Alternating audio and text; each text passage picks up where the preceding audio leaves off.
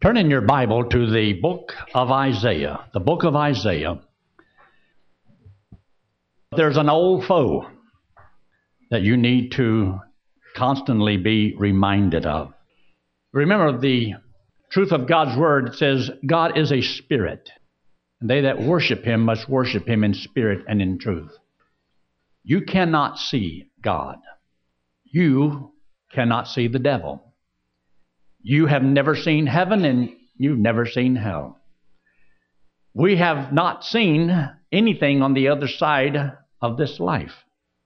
But because of the Bible, we can see clearly. We see things that others can't see because of our faith. We believe that the Bible is true. We believe it is the Word of God. We believe that there is a true and living God. And I believe He knows what's going on. When you understand what has happened and you understand what's going on, it gives you a better foundation for understanding what's going to take place in the future. Because believing that is dependent upon believing the past. Is God's word trustworthy? I want to go back to a time when God said that He made someone named Lucifer. So who's Lucifer? Glad you asked. Way back here in the beginning, we call it eternity past. The God the Father, the Son, the Holy Spirit. Well, there was, yes, a time when God had an angel named Lucifer, son of the morning, the anointed cherub. Evidently, he was a very powerful angel and a very beautiful angel. I've never seen a real angel. I've seen my wife, but I'm not talking about another angel, a real angel. So I don't know what beauty it must have been, what this angel looked like. But I know this. The Bible says that Lucifer led a rebellion against God. Now you would think somebody would have to be out of their gourd to think you could overthrow God. But believe it or not, I've lived long enough to see that there's people in this world that want to be God. They want to be God of their own lives. They don't want the true and living God to be their God. They can't see Him, but there's somebody else that wanted to be God. And that's the devil. You see, the devil is the Lucifer when he rebelled. And because he wants to be God, he wants you not to worship the true and living God, but he wants to steal the honor from God.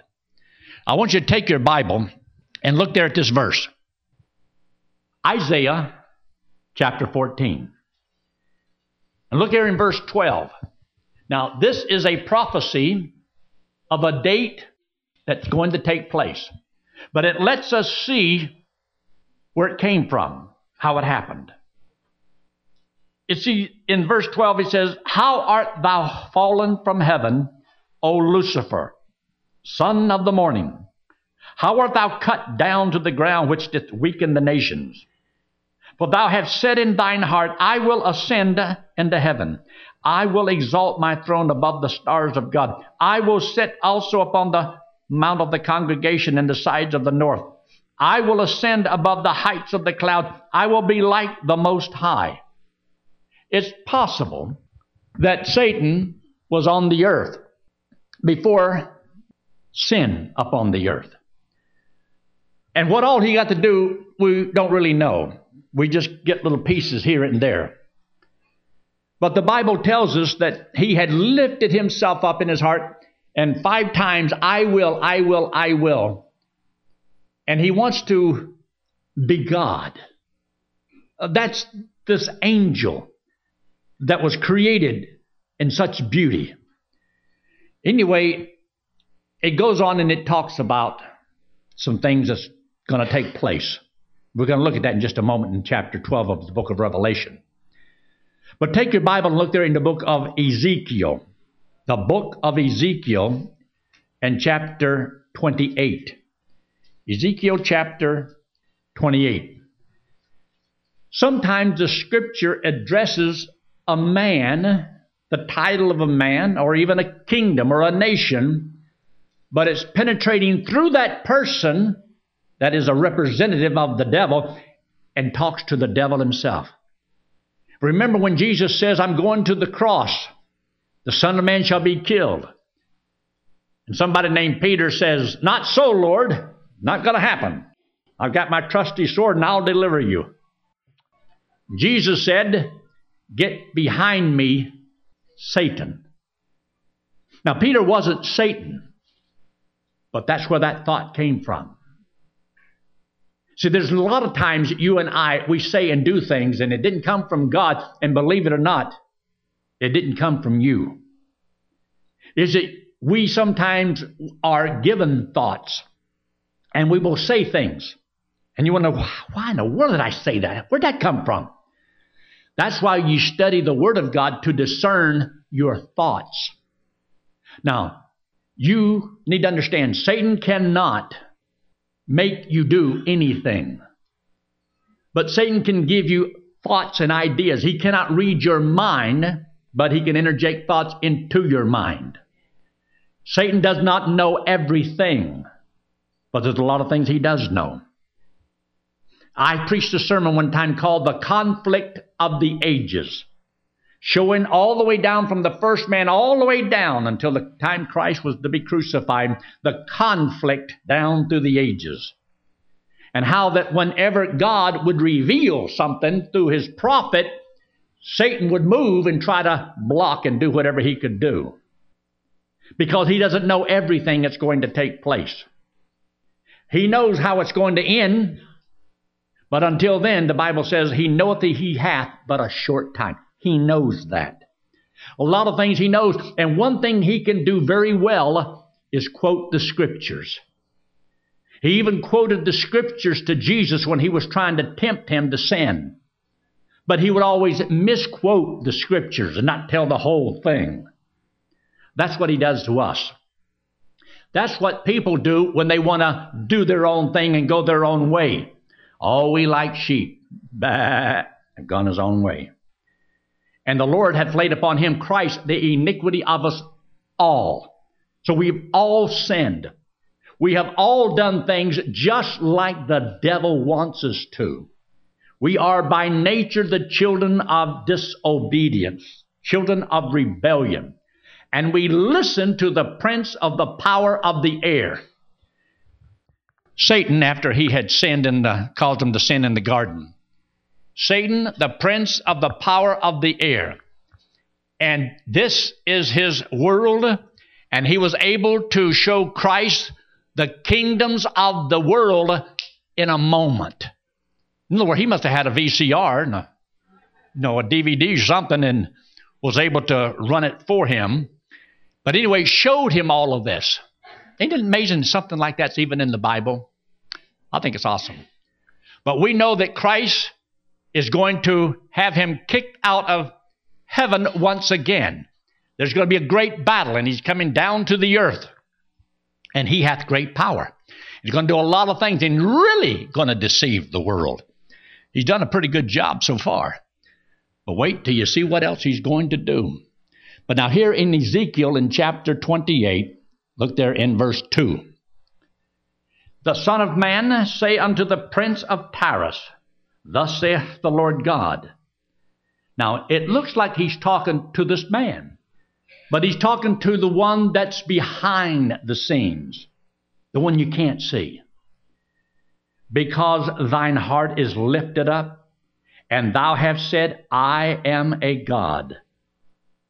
I sit in the seat of God, in the midst of the seas, yet thou art a man and not God. Though thou set thine heart as the heart of God, behold, thou art wiser than Daniel. There is no secret that they can hide from thee. With thy wisdom, with thy understanding, thou hast gotten thee riches and have gotten gold and silver unto thy treasure. And there's people today that think because they're able to accumulate great wealth, I must be God. Or look who I am. I am so great. But they never lay up treasures in heaven. Laying up treasures on the earth is not what we're about. That's not why we're here. God says, a man's life consisteth not in the abundance of the things which he possesses. There's a lot more than that. But he goes through here and he says here in verse 6, therefore thus saith the Lord God, because thou hast set thine heart as the heart of God. In other words, you want to be God. You want to be in charge. And you think this is how you're supposed to do it. So God says that Satan works behind the scene and tries to get people to be God in their own eyes. To go your own way. You are in charge. It's just your life. And forget about the true and living God. Now, the devil has been very successful. Did you know that most of the problems that you'll have in your life is because you decided to play God? You refuse to do what God says to do, what the book says to do, and you rationalize it in your own mind. You become the dictator of your own heart.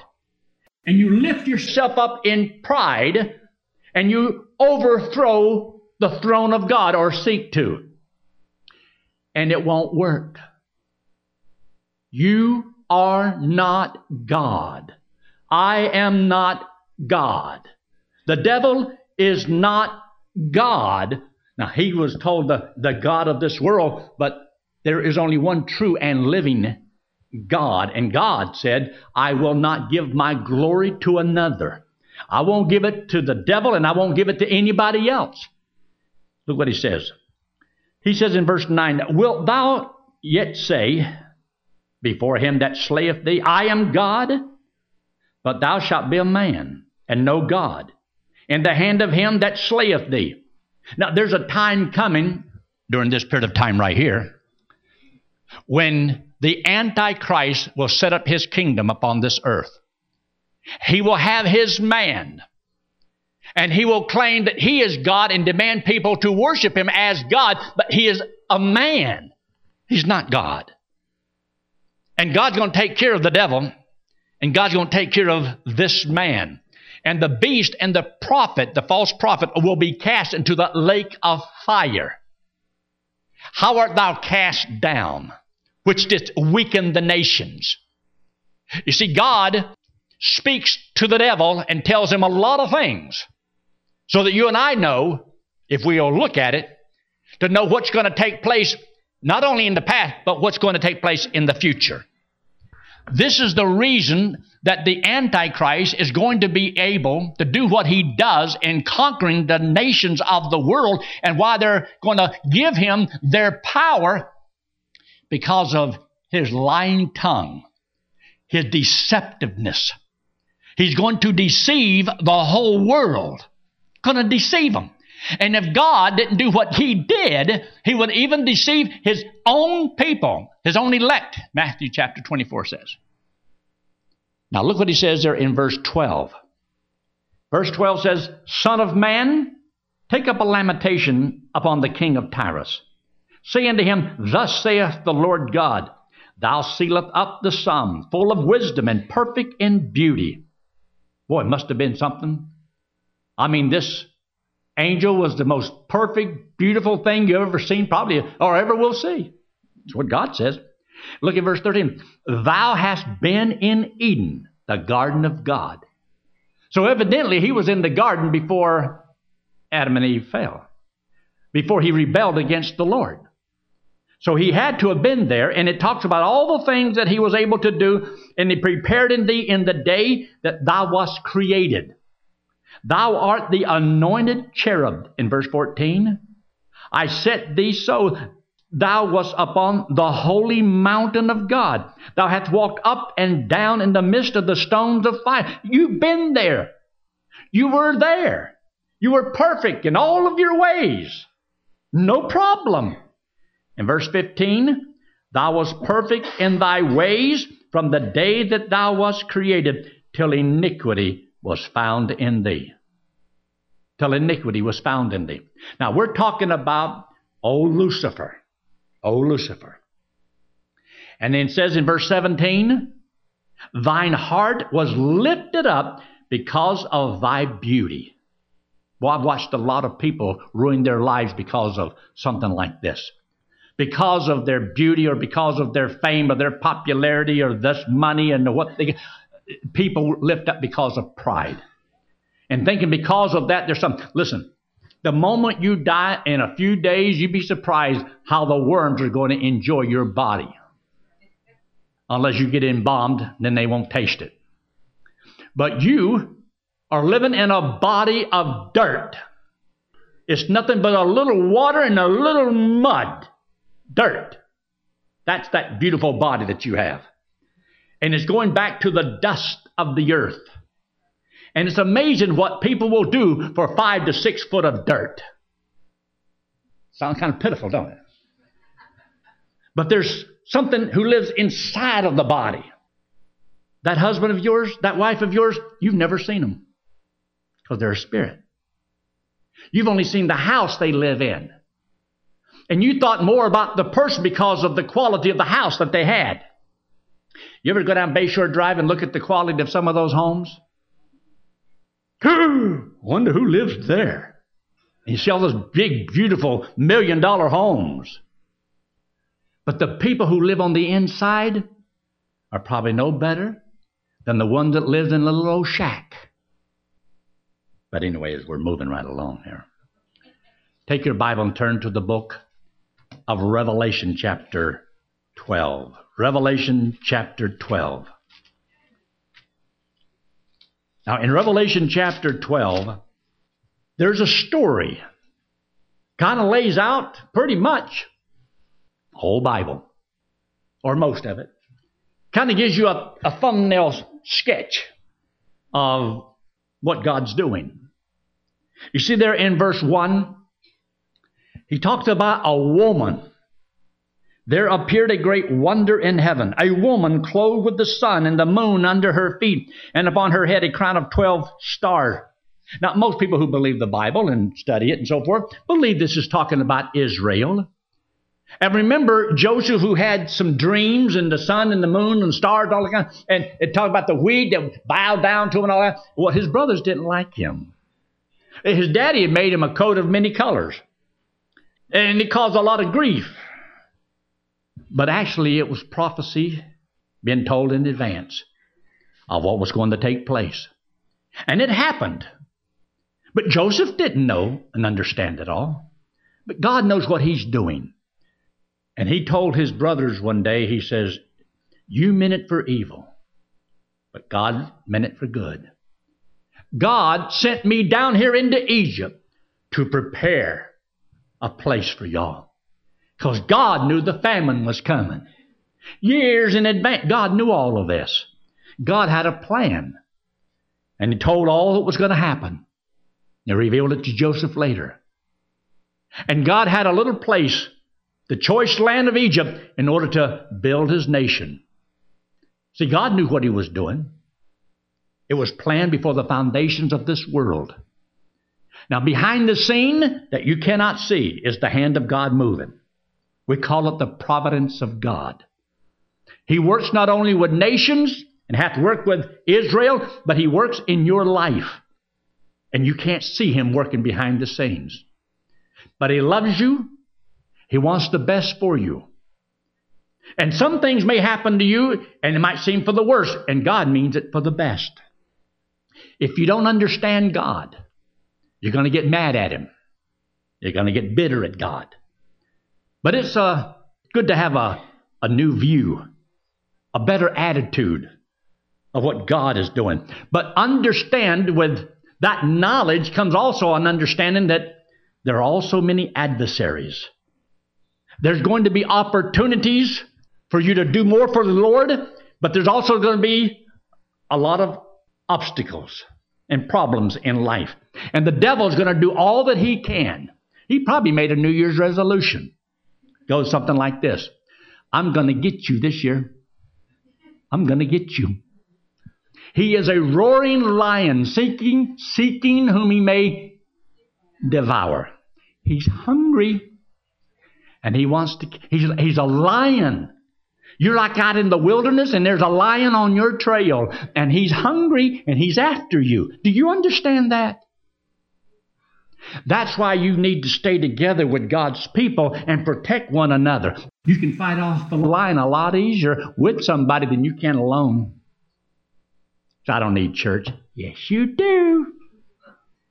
But he says here in verse 3, and there appeared another wonder in heaven, and behold, a great red dragon, having 7 heads and 10 horns, 7 crowns upon his head. Now, this is a great red dragon.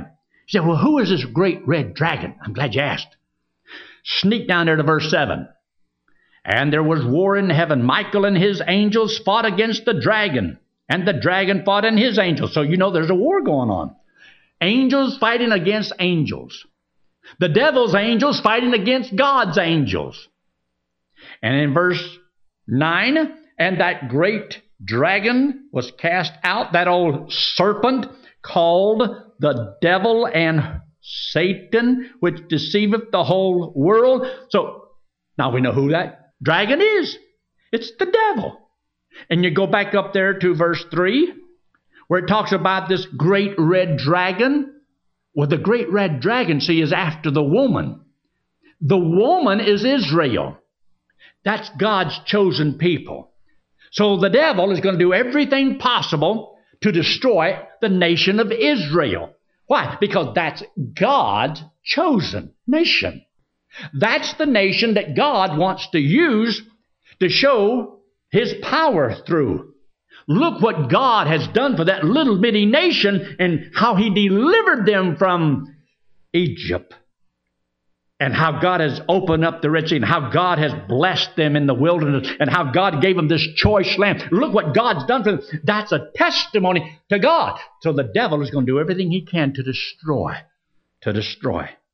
And down through the years, the devil has tried his dead level best to destroy the nation of Israel, to kill as many Jews as possible. Haman tried it, wanted to annihilate them.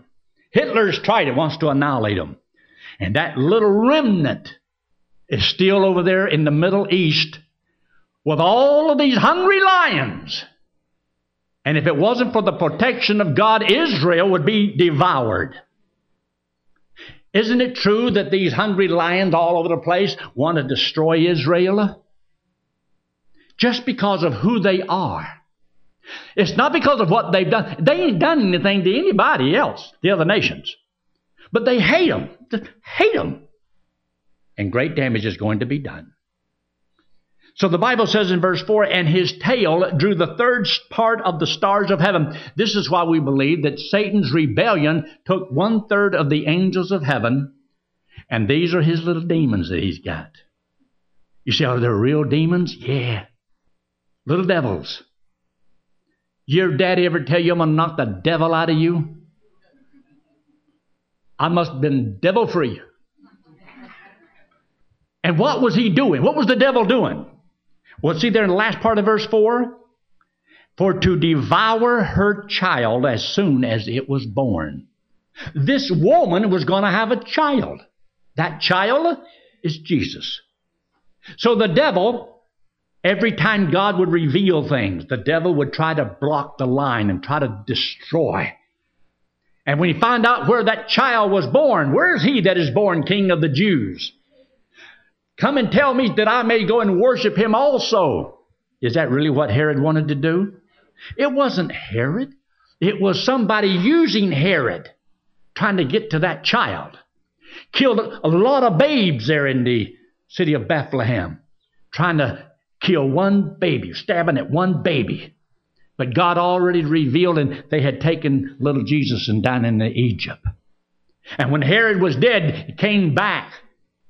But that's mentioned right here. Look in verse 5. She brought forth a man-child who was to rule all nations with a rod of iron. Well, see, the devil wants to rule all nations with a rod of iron. He wants to be the head, the leader, the dictator. That's what this tribulation period is about.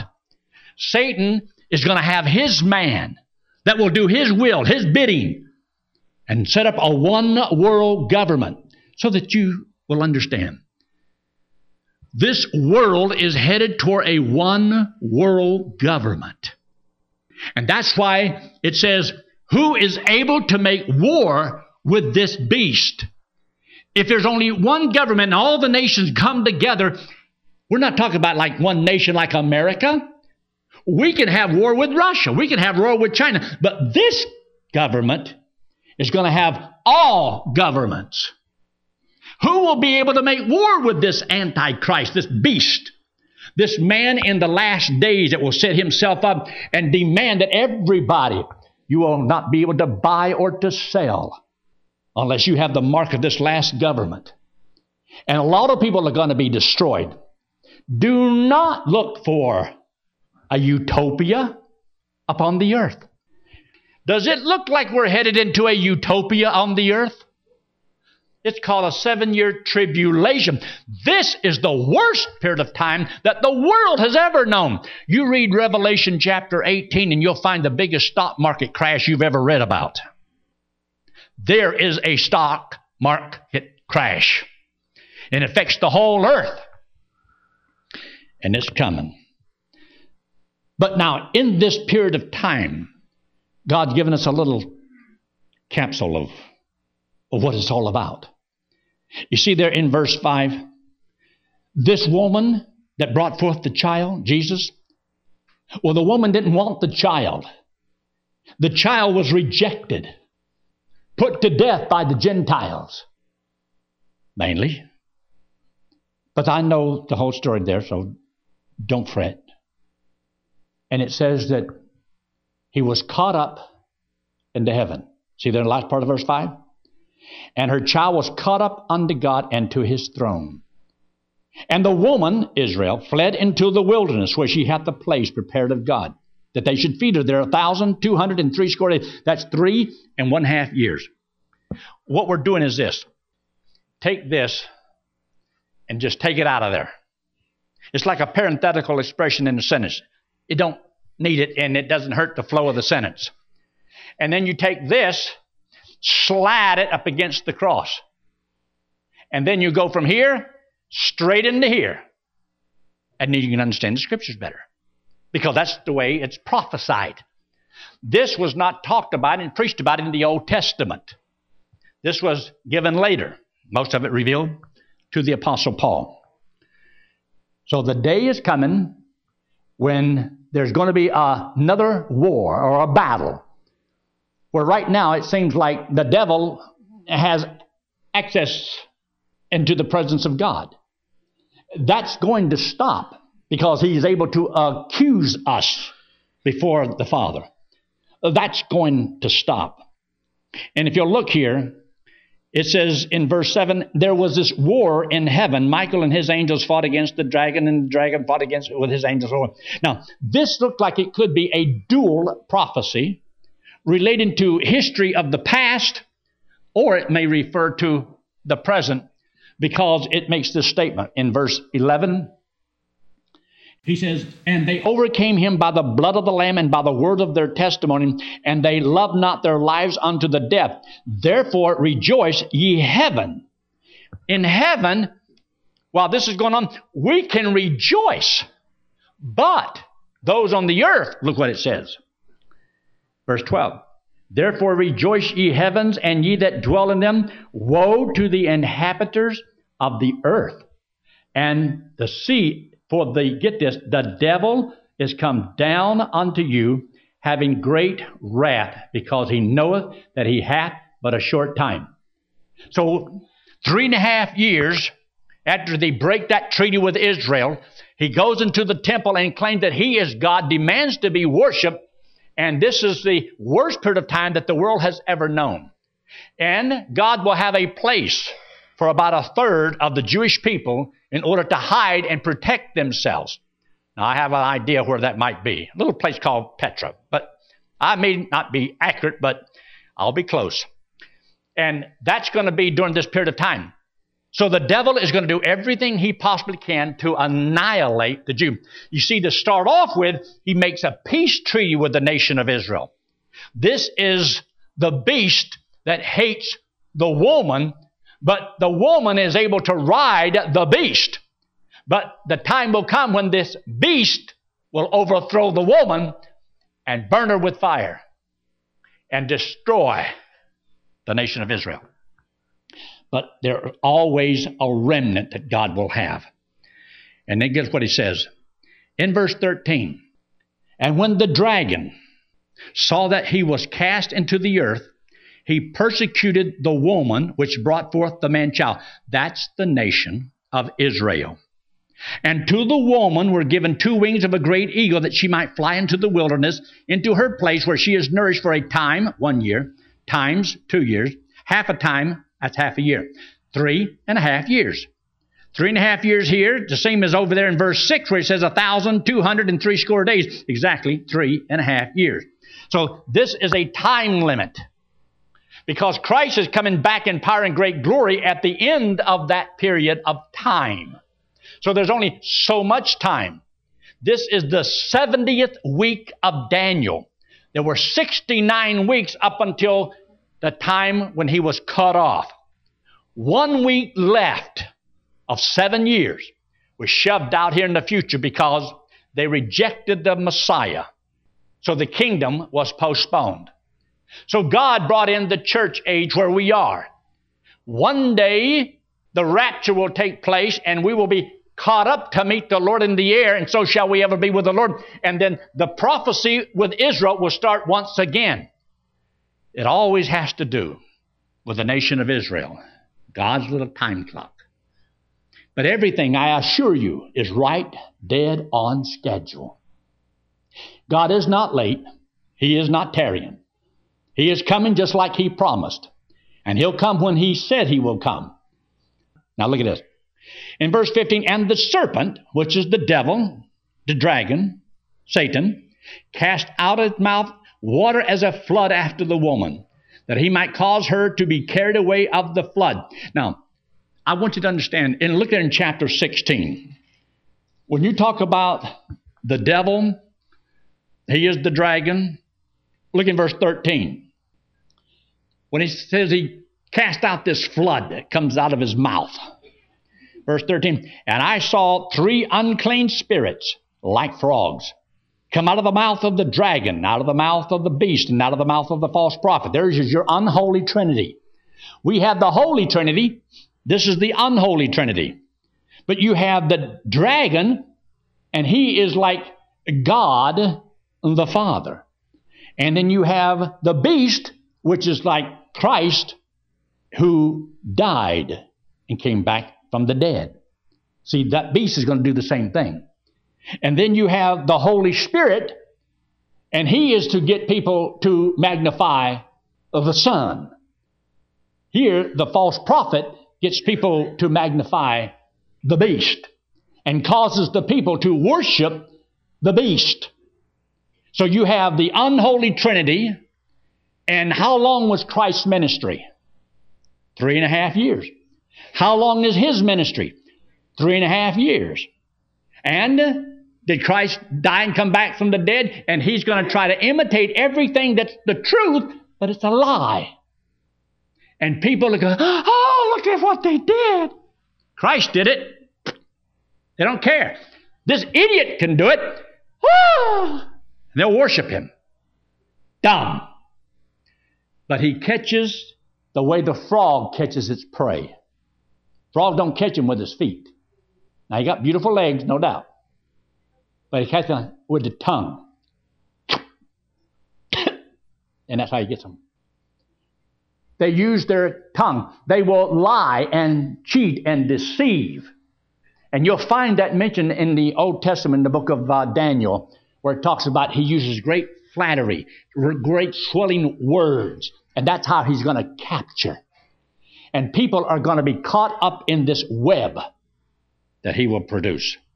Now, go back to Revelation chapter 12.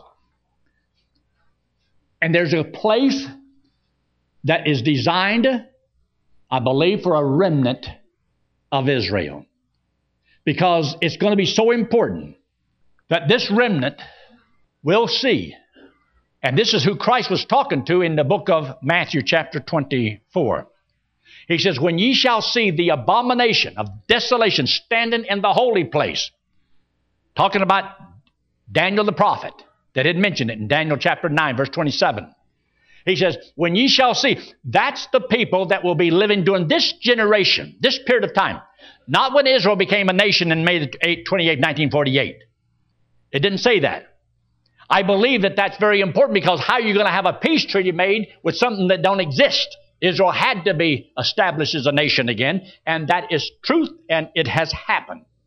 But the generation living when this takes place, when ye shall see all these things spoken of, well, see, you and I, we're already gone. Not talking about it, talking about the people here. Then lift up your eyes, for your redemption draweth nigh. This is when Christ comes back in power and great glory, and every eye shall see him. And the Bible says, and they will be saved as in a day. The book of Romans in chapter 11.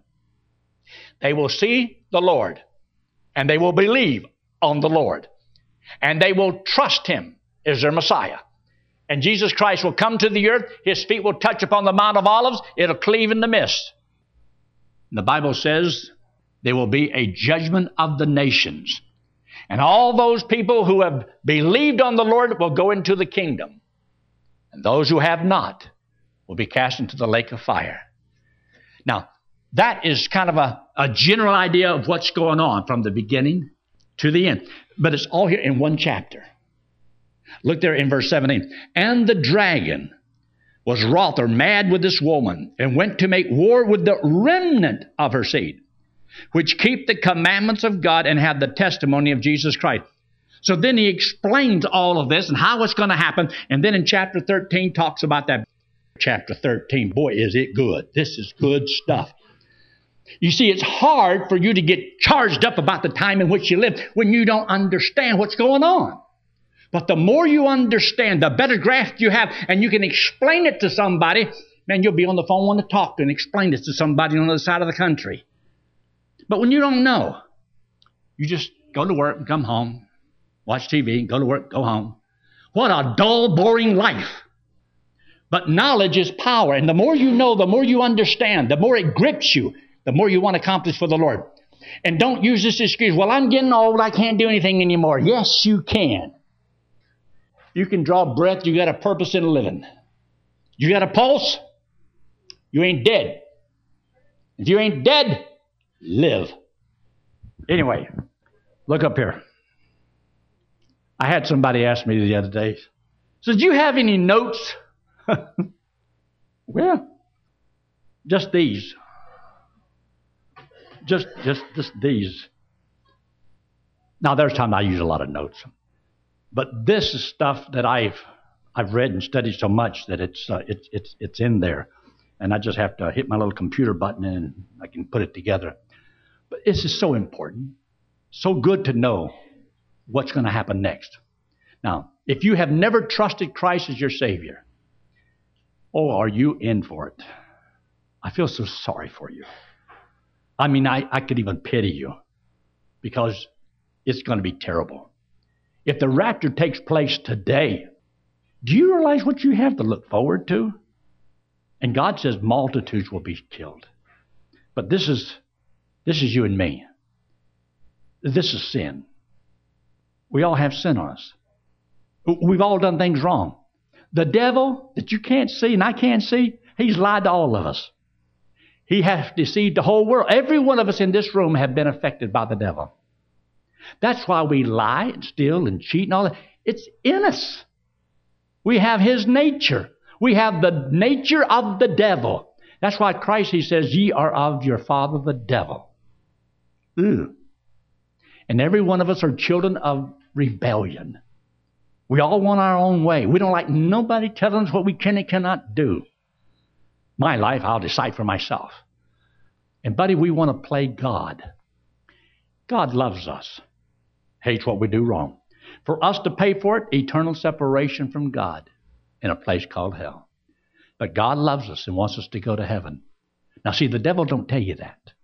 The devil doesn't come up to you and say, no, God loves you. He don't tell you that. But God loves you. He hates what you do wrong. But he wants you and I, he wants us to go to heaven where it's perfect. Oh, we don't have to worry about sin anymore. But God says you can't earn it, you can't work for it, you can't buy it. It's So how can I get there? God says, it is not of your works.